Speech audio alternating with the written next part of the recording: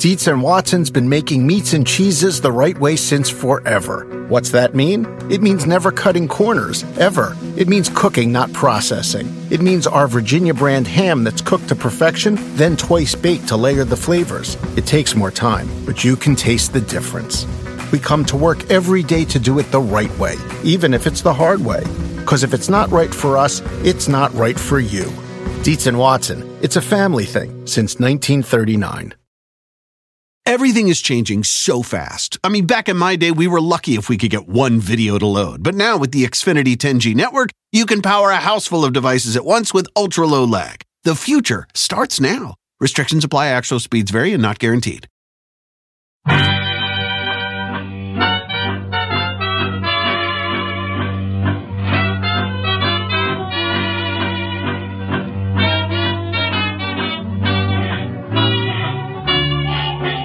Brett McKay here, and welcome to another edition of the Art of Manliness podcast. So the popular idea out there is that women are more social than men, and men are more competitive than women. What's more, these tendencies are socially conditioned rather than biologically innate. But what if it's the other way around?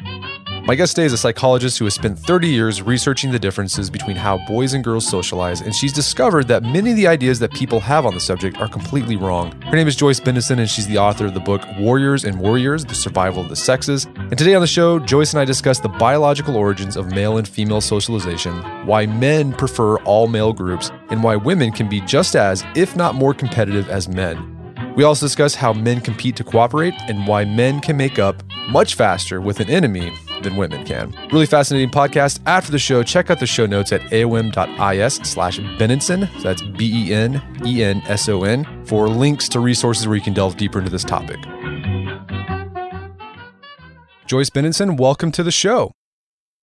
Thank you. So you are the author of a book called Warriors and Worriers, which talks about the differences between how boys and girls socialize. But before we get to the details of your research, can you tell us a little about your background? I mean, what led you to researching these social differences between boys and girls? Okay, so I was trained as a developmental psychologist, and I spent a lot of my time out on the playground watching kids far away from adults do what kids do naturally, which is not so easy to see these days. And what I was seeing is a tremendous difference in how boys and girls were playing, with boys in large groups, engaging in either fighting or team sports, being as far away as possible from their schools or any adults that were around and so forth. And in contrast, girls either with a best friend or a small clique, not engaging in any sort of competition, if possible, staying as close as possible to the teachers and actually staying in the schools if they're at a school or a camp near the counselors and helping out teachers and trying to be with adults. Okay. So yeah, right there you talked about the big broad differences. And I thought it was interesting you said that it's harder to see nowadays because there's less playtime, less recess. Exactly. It really is. And adults are trying to control everything kids do. So what you're seeing is not natural. It's what kids are being forced into by protective adults. So it's harder to look at what kids would most like to do. Okay. And so these differences, are they innate, or are they the result of culture and socialization, or are they a bit of both?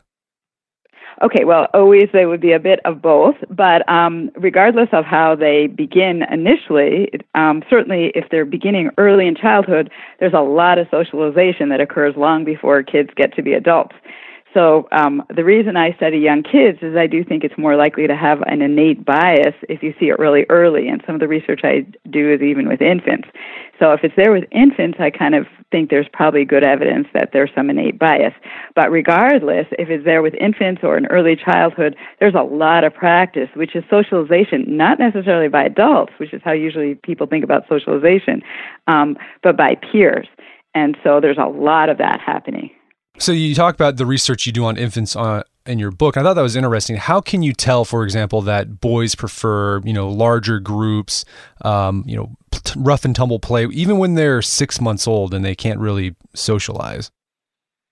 Okay, so what you do is children, including babies, have lots of preferences just like anybody else, just like animals do. So you put two videos side by side and you just determine which way kids are looking.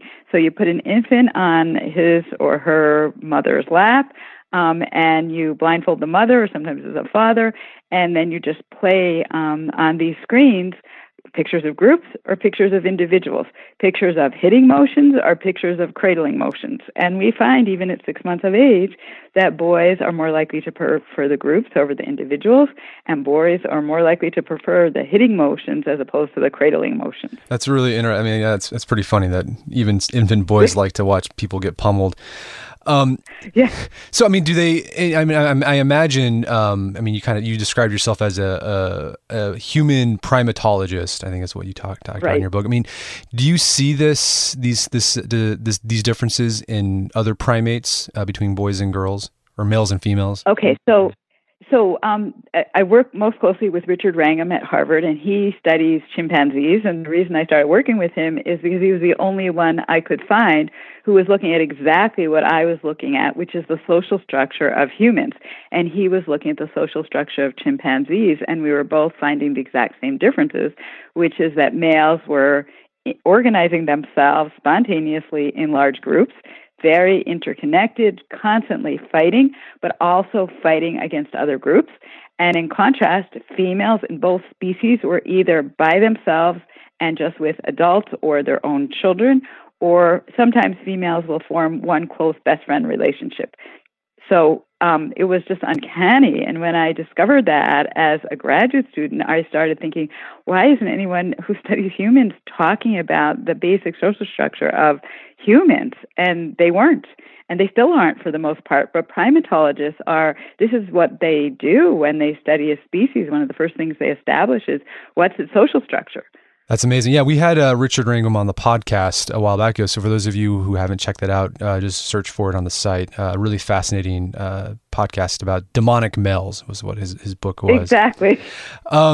So let's talk about so why do these differences exist? I guess it's an evolutionary explanation. Why do boys or men prefer large groups, large social networks, fighting, while girls prefer smaller, tight-knit communities, maybe just like one or two close friends and more cooperation? Or I guess not cooperation, more, I don't know, what you would call it?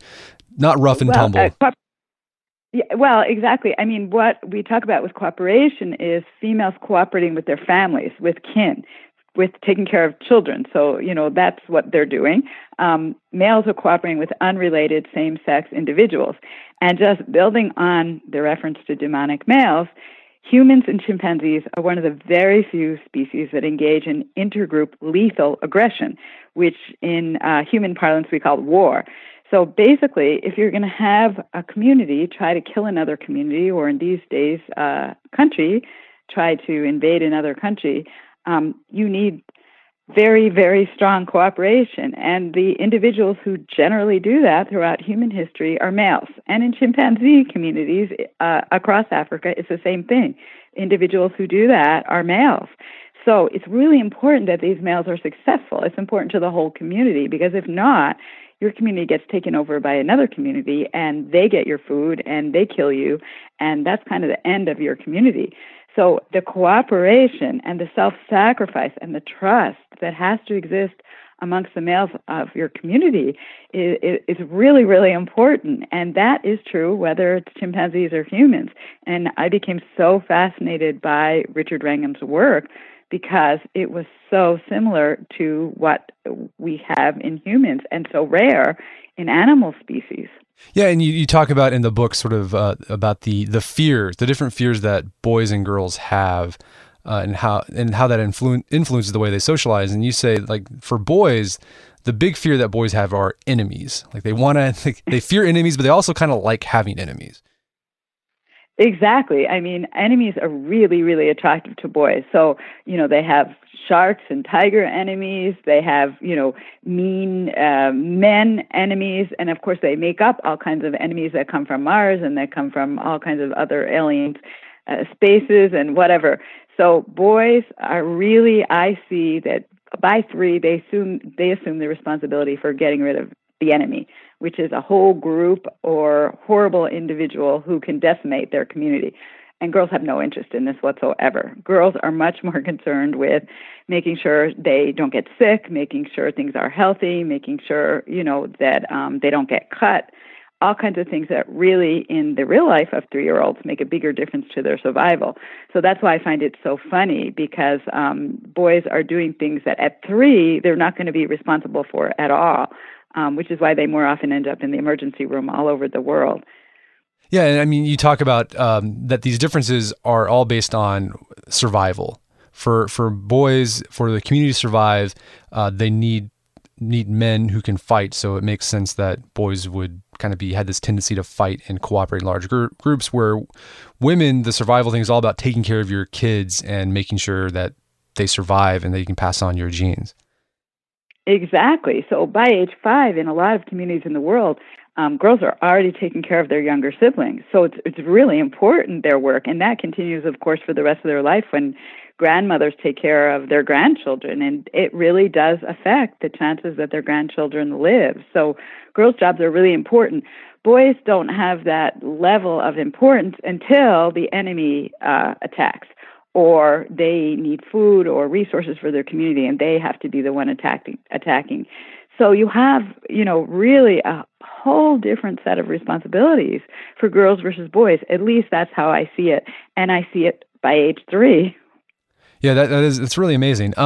So, like, going back to this idea, what you said earlier about cooperation, I think there's this common idea out there that women are more social than men, but it seems like your research suggests that's not actually true, that men might be even sometimes more social than women.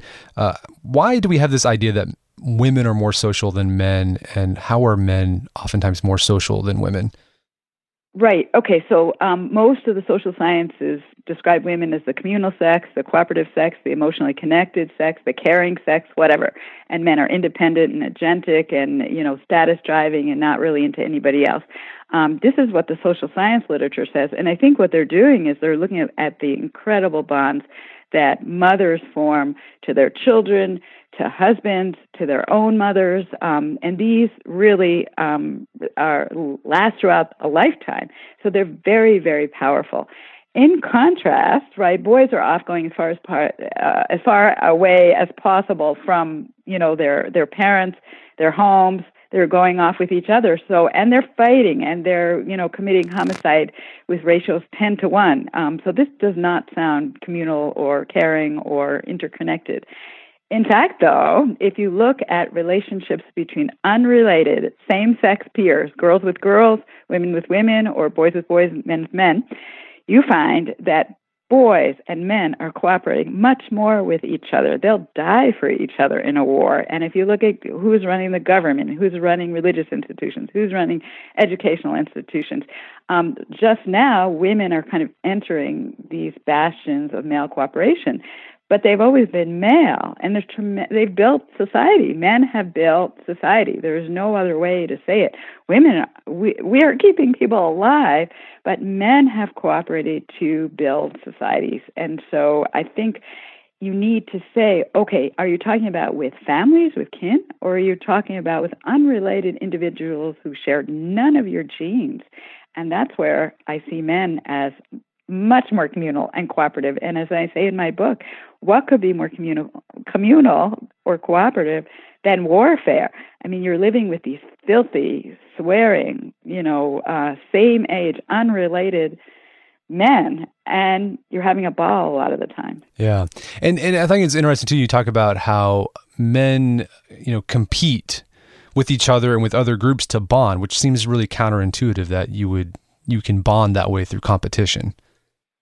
Right. So I have an article out this week that's received a lot of press. And what it does is it looks at 4 different sports: tennis, table tennis, badminton, and boxing, where they literally try to kill each other. And I looked at those sports to try to build on what I had done in the book and say, how do you get from constant one-on-one competition and even aggression to cooperation in a group against other groups? And the mechanism that Richard Wrangham and I came up with was reconciliation. So what happens in chimpanzee communities is males who are fighting all the time, whereas females barely fight, Males who are fighting all the time also reconcile a higher percentage of their conflicts by engaging in post-conflict affiliation. They hug each other, they actually shake hands, they touch each other's hand, and they shake it. And that allows them then to turn around and bond with their former opponent. And what we did, or what Richard Wrangham and I did just recently and published this week, is try to make that link clear in humans. So across these 4 sports, males, after losing a competition, because it's hard for me to understand as a woman, but they will hug each other. They'll warmly shake hands. They'll give each other pats on the back. And, they just lost a Grand Slam tennis championship. They just almost killed each other in a boxing match. Sometimes they actually do kill each other, in which case they can't do this, but they always feel bad, really bad about it afterwards. In contrast, after these competitions where you would expect that women wouldn't care as much, they're supposed to be more cooperative, but of course they're with unrelated females, women can barely touch each other. They'll rub each other's fingers and then run off the court. They'll give each other a quick hug in boxing and get out of there as fast as possible. And you can see that they're really having a hard time. And I understand this. If I just lost to somebody and I really cared about winning because I'm a top athlete and these athletes came from 44 different countries, I too would want to get out of there, and hate the person who just deprived me of the status and the money and everything that I worked so hard to achieve. But men don't do that. They literally somehow manage to get over it really fast. I mean, is the reason why men do that is because, that person that beat them could be a potential ally in the future, so you want to make up? That's exactly our thinking. So basically, if in one chapter I'm talking about competition and fighting and, constant competition among boys, and in the next chapter I'm talking about group cooperation. And the question is, how do you go from A to B? Something has to happen in the middle, which doesn't make sense to me as a female. But this is the best evidence that we have now, which is there is this post-conflict affiliation. And it happens within 5 minutes with chimpanzee males, and it happens immediately within 5 minutes for these sports competitors. And it's just unnerving to watch because I don't know, I can't stand it. Because as a woman, I'm thinking, how could they do that? But the men really look warm. They really look like they care about the person who just killed them or who they just killed. And the women look just stunned and like they're disgusted. And I think it's interesting you highlight in the book a famous experiment that happened actually here in Oklahoma, the Robbers Cave experiment, that sort of highlights this contrast between boys competing with each other, but then reconciling with each other to, go after another enemy. Can you talk a little bit about the Robbers Cave experiment? Yeah, that's one of the most classic studies. They brought 2 groups, I believe it was 11-year-old boys, to 2 campsites that were distant, so they didn't know about one another. And these boys gave themselves names, the Eagles and the Rattlers. And then slowly the counselors let them become aware of the fact of one another's existence. And immediately after these boys within their own groups had been competing over all kinds of things that boys at camp, compete over, having their own tugs of war and, baseball and whatever, now all of a sudden there's another group. So they drop this extreme competition and they let whoever is best at whatever is the domain, whether it's tug of war or it's baseball or it's tent building or whatever the competitions that the counselors organized were, these boys then chose the best boy from their group to lead all of them, supported him totally. They had hierarchies, and their sole goal was to try to beat the other group. And boy, was it intense. They had to actually break them up sometime. They felt so strongly about winning against the other group. Yeah, I think there was raiding going on. They would go and raid the other guy's cabin, steal stuff, demolish things. Yep. And I think the experimenters even thought about calling off the experiment because it was getting a little out of hand. Yeah, it was out of hand, and they thought they could, bring them together and watch some movies and everything would be okay. So they started getting really worried, and they're trying all these joint, having dinner together, and all this wasn't working. Finally, the only thing that worked is they created an emergency that required the 2 boys to get together as one team, and that's where you see organizations like NATO and these alliances across the world that seem to be the only way to get warring nations together in many cases. And in this case, I think they had a truck breakdown, and the boys were really stranded, and both the Eagles and the Rattlers were on the truck, and they needed all of them because the truck was so heavy to push the truck. I can't remember the details, and to save all the boys. And then that broke down the barriers between the two groups. Right. So they had the enemy. The enemy was the truck. It was the common enemy. Exactly. Yeah, that's really interesting. Well, and going back to this difference between how boys and girls socialize, you talk about in the book that boys prefer all male groups, while girls aren't very particular about their group of friends, if it's co-ed or not. Why is that? Well, okay, again, I have an evolutionary explanation. So what I would argue is that male groups, and that means unrelated boys, right, really benefit from one another. So they mutually need to grow up together, form their bonds so they can defend their communities if another community attacks or if they're going to attack another community. I don't, and I know this is very controversial, but I don't see the advantage of unrelated females spending time together. And even though it feels wonderful to have a best friend, and a best friend certainly can be a source of relaxation, and she can even be a protection against other girls trying to hurt you in terms of socially excluding you and so forth. But basically, a woman is faced with bringing up her children, and she never has enough energy to accomplish that on her own. So who's going to help her? Well, not another woman who also doesn't have enough energy to bring up her own children. That makes no sense.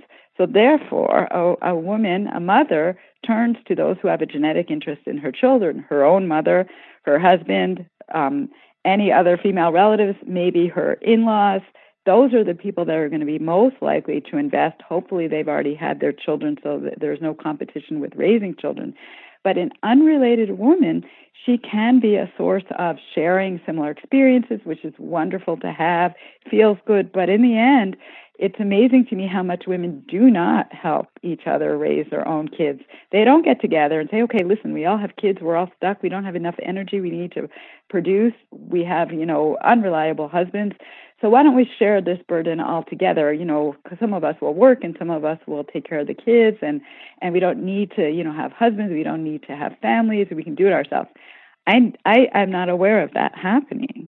Wedding season is coming up, and if you are preparing for the big day, I know wedding planning can be really intimidating, but finding the perfect suit shouldn't be. Indochino makes it easy to get a fully customizable suit right from your home. Don't just wear any suit on your big day, wear a custom made-to-measure suit.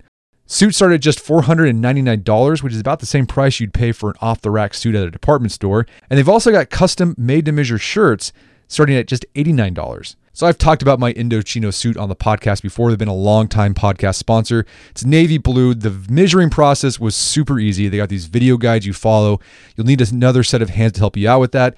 But the really fun part is customizing it. Got to customize how I wanted the lapels on the jacket, the pockets, the lining. I went no pleats on the pants on this suit. A lot of fun. And then in a few weeks, you have a made-to-measure custom suit sent directly to your door. When planning your wedding, get a suit as unique as you with Indochino. Go to Indochino.com and use code manliness to get 10% off any purchase of $399 or more. That's INDOCHINO.com, promo code manliness. All right, if you have a family, then you need to get term life insurance to protect them.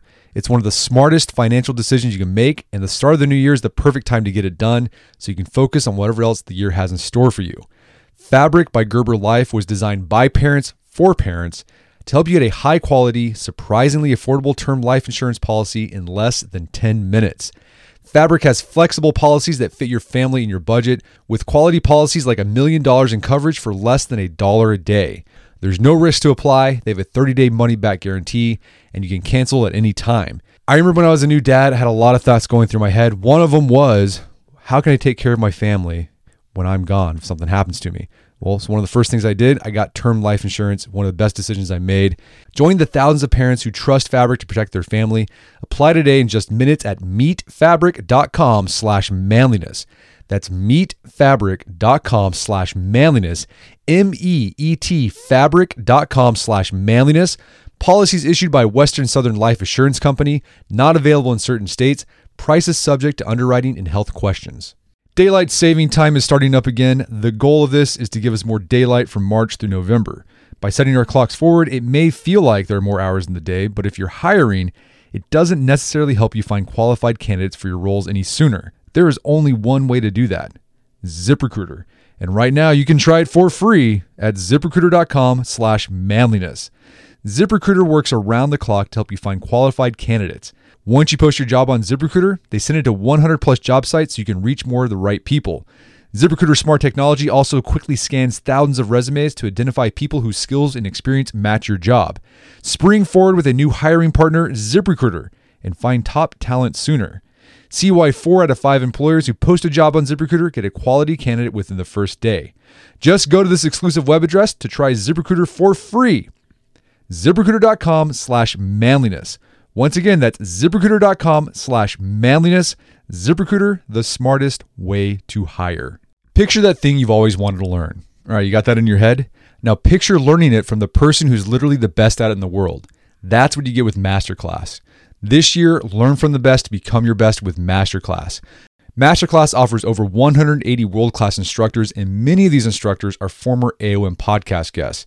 You can learn negotiation from Chris Voss, leadership skills from Jocko Willink, how to master your habits with James Clear. Plus, every new membership comes with a 30-day money-back guarantee, so there's no risk. So recently I went through the masterclass on negotiation with Chris Voss. A lot of useful information in there. Talked about the value of knowing a negotiation, how to use your body language and speech patterns to get your best out of a negotiation. Very well done. I really enjoyed it and got a lot out of it. Right now, listeners of our podcast can get an additional 15% off an annual membership at masterclass.com/AOM. Get 15% off right now at masterclass.com/AOM. Masterclass.com/AOM. Check out the masterclass on negotiation with Chris Voss. That's really interesting. And so going back to boys, so the boys prefer all male groups. How do they decide who's in the group or who's not? Okay, so I talk about this quite a bit. I was describing a lot of results people have found in developmental psychology, but from a theoretical point of view, who should be in the group? Well, who will help you if you are fighting against another group? You want people that you can trust. So who can you trust? Well, girls are just so much weaker and slower and really much less strong at throwing projectiles and so forth. So you don't want girls. That's not helpful. And you don't want your mother, as much as she loves you and takes care of you, she's going to be of no use if there's a war.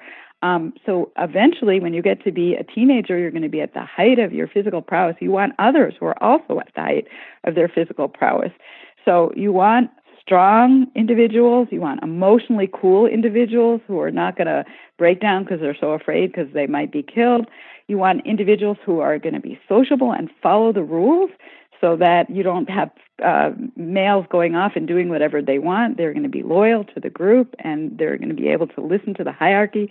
So you make sure that the best people are at the top. You want people who have expertise. So those who are particularly good, for example, with leadership, those who are good at repairing things, those who are good at understanding strategy for how to attack.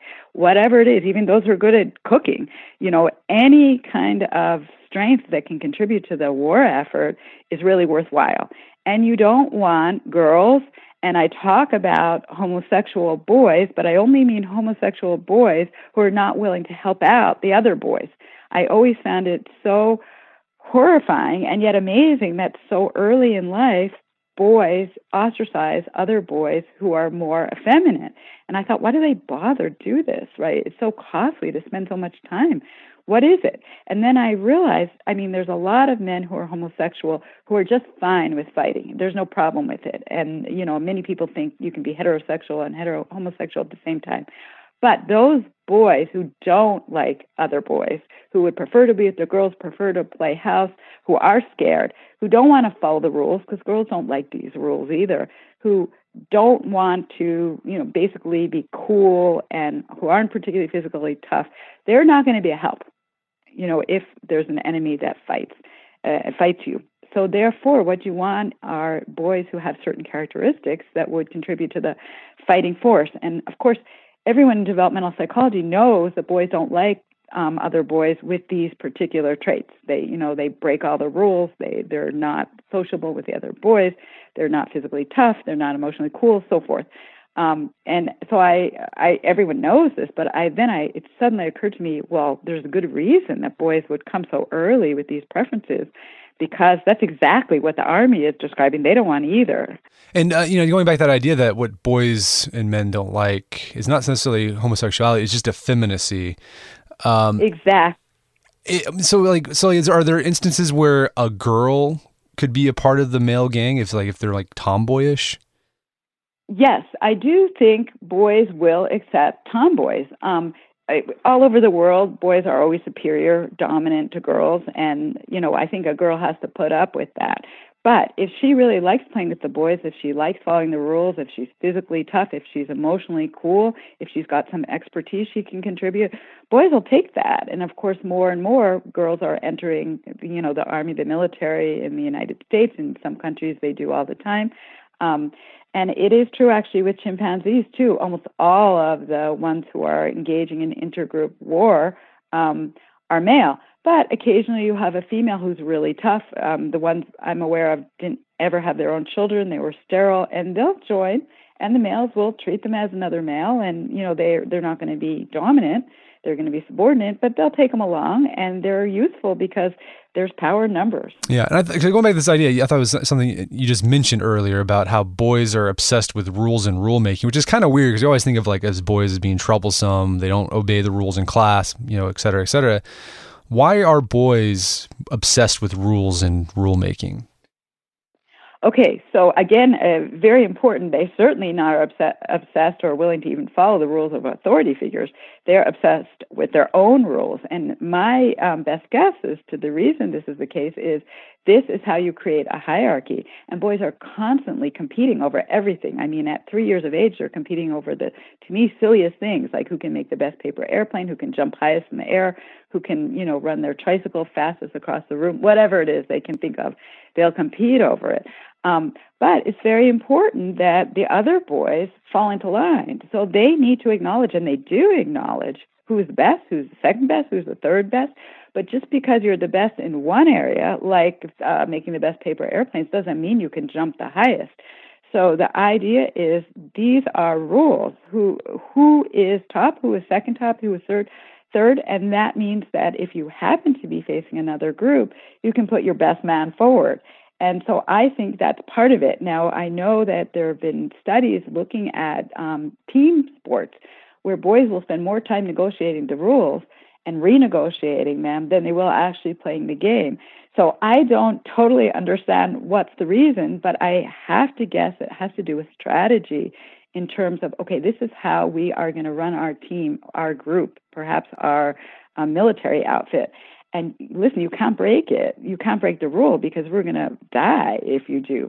So that is, again, totally guess, but that is my guess, that you need others who can flexibly create new rules, break them, but agree to follow whatever that group's rules are at the moment. Very interesting. So we've been talking about competition amongst boys, but girls compete too, but they do it in a different way. How do girls compete with each other? Okay, so girls have to be really careful not to get hurt because girls are responsible for their whole lives, really starting at age 5 in many, traditional cultures for taking care of their younger siblings. And grandmothers, as I said, will take care of their grandchildren. And really, there's studies showing they can affect whether their grandchildren live or not. So throughout their lives, girls are responsible for keeping others alive. They're born with a finite number of ova. They have to make sure they don't hurt them. They have to protect their bodies, which are in many ways much more complicated than boys' bodies, so they can't get hurt. So no fighting physically, if you can help it at all. And therefore, girls have to figure out a different way to compete because there are things to compete for. In most societies, girls in adolescence do compete for men. Even when their parents are helping make the selection, girls will have some say in it. Almost always in hunter-gatherer tribes, women make their own choices, which is like here. So there's really good reason to compete. And before that, girls compete over friends, they compete over resources, they compete over activities. So they do compete. So the question is, what do they do? And of course, they're going to use some type of aggression where they can't get caught and they can't face retaliation, which could physically hurt them. So what do? They disguise their aggression. You can disguise aggression in a lot of ways. You can, you can beat up somebody's stuff, like ruin her art project or whatever when she's not there. You can say terrible things about anyone when she's not there. You can try to ruin someone's reputation. And you can do it even when a girl who is your target is right there, as long as you're subtle enough. So if you're saying to this girl, oh, poor you, it's such a shame that you have whatever vulnerability. And it sounds good to the outside world, but in fact, you're putting this girl down. And then if there's enough people around, you can damage this girl without her knowing even what's happening because it's so subtle. And you can do this with nonverbal gestures. So you can flick your hair, you can roll your eyes, you can emphasize some words or make a very prescient pause, whatever it is, and you say to others, this girl's no good. And if it's serious enough, so you have a really pretty girl, you have a newcomer girl in adolescence, you have a girl who's vulnerable in some way, so she's a low-hanging fruit, you can get together with the other girls and you can really effectively ostracize a girl. And because there's not power in numbers, in fact, there's more resources and more males around. If you get rid of a girl or a woman, it's scary to be a girl or woman with only unrelated girls around because girls do aggress. And eventually, of course, in adolescence and adulthood, girls will turn to authority figures like men and others and try to ostracize a girl from the community. And even, I will say, in preschool, girls will go tell the teacher, much more than boys will, to try to get rid of some other girl who's breaking the rules. So, and those rules are teachers' rules. And so what you have is girls using completely different strategies than boys, but nevertheless aggressing and competing. So yeah, girls will use third parties while boys will just try to take care of, self-help. Themselves, yeah. Okay. So how does environment affect these innate tendencies for socialization? Like, is when times of stress and danger, do they amplify? And then in times of like prosperity and safety, do they kind of diminish? Yeah, that's exactly what, I would argue. Now, again, here, the research has not been done and it ought to be. But what I argue or theorize in my book is that if you're living in a society where there isn't an imminent threat of war, or you're not sending a lot of boys to the military, then mothers kind of communicate to boys that they needn't be so aggressive. And they do this by being closer to them, having secure attachments, spending a lot of time with their sons. And the boys do not spend that much time then relatively with other boys. So therefore, you have a lot more of expressing emotions and taking care of younger siblings and doing things that, are more similar to girls. But should there be a threat of war, or you have a large percentage of individuals entering the military, mother can't do that. So she says, okay, you're on your own. You got to be independent. The boy will spend more time with males. Other young boys are going to fight, compete, engage in intergroup competitions. And then you have boys who are getting prepared to actually enter warfare. So that is what I would hypothesize, that mothers are somehow communicating to their sons, not consciously, but inadvertently by their actions, what kind of life they can expect and how secure is it going to be and how much are they going to have to take responsibility for dealing with the enemy. I think all boys are interested in this, but in some cases they end up dealing with it much earlier than in other cases. As for girls, as far as environmental stressors, there is some research that suggests that if there's not a mother around who can really invest in her daughter, then girls are more likely to start menstruating earlier and to look for a mate much earlier. And so she grows up faster.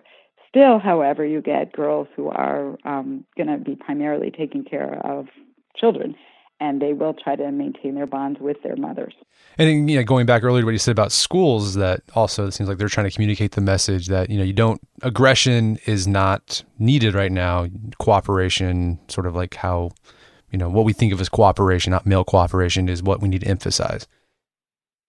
Yeah, I mean, that's what a middle class or a rich school communicates to boys. I'm not sure a poor school might try, but they're not going to be as successful. I mean, certainly we know throughout the United States, you look at a low socioeconomic status school, and the boys are given a lot more freedom, and they're getting in a lot more trouble, and they're spending a lot more time with each other.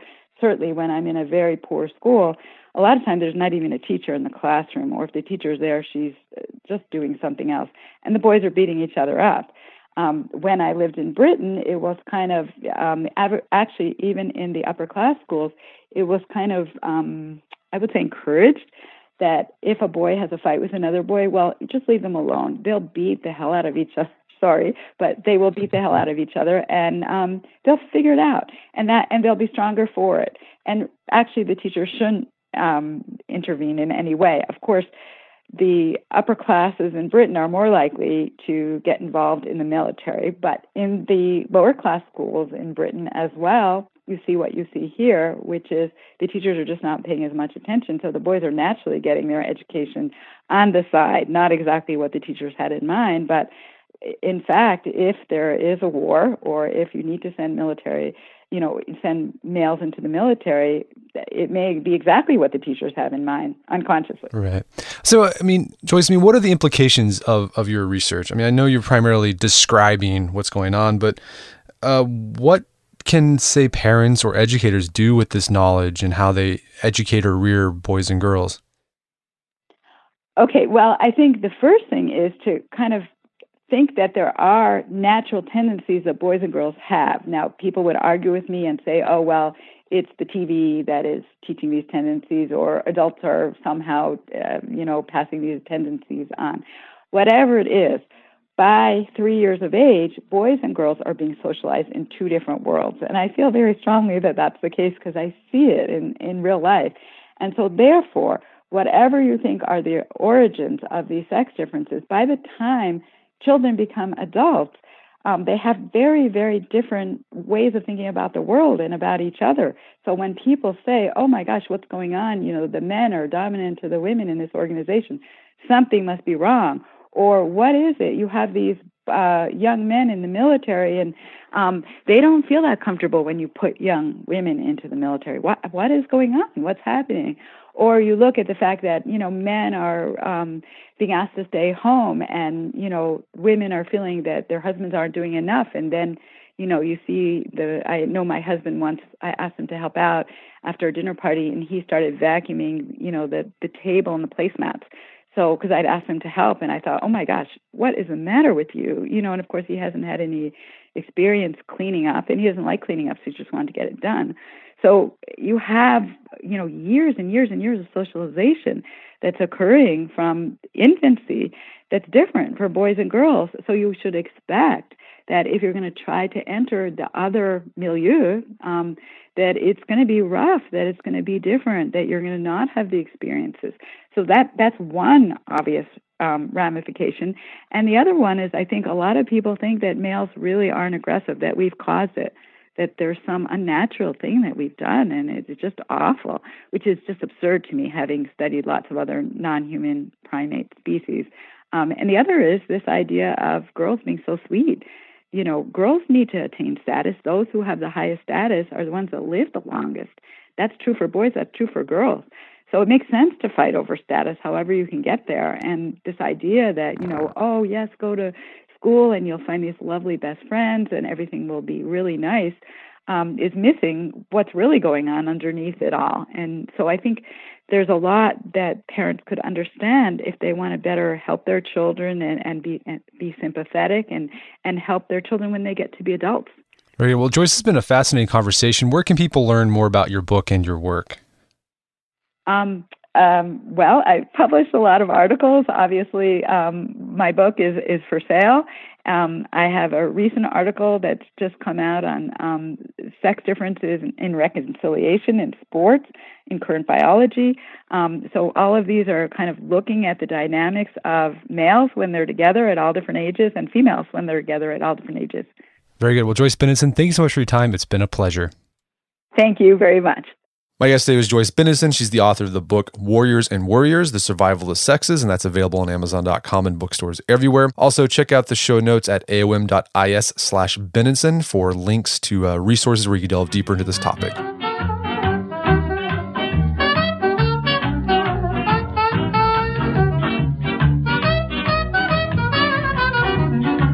Well, that wraps up another edition of the Art of Manliness podcast. For more manly tips and advice, make sure to check out the Art of Manliness website at artofmanliness.com. And if you enjoy the show, I'd appreciate if you give us a review on iTunes or Stitcher. Helps us out a lot. Thank you so much for your continued support. And until next time, this is Brett McKay telling you to stay manly.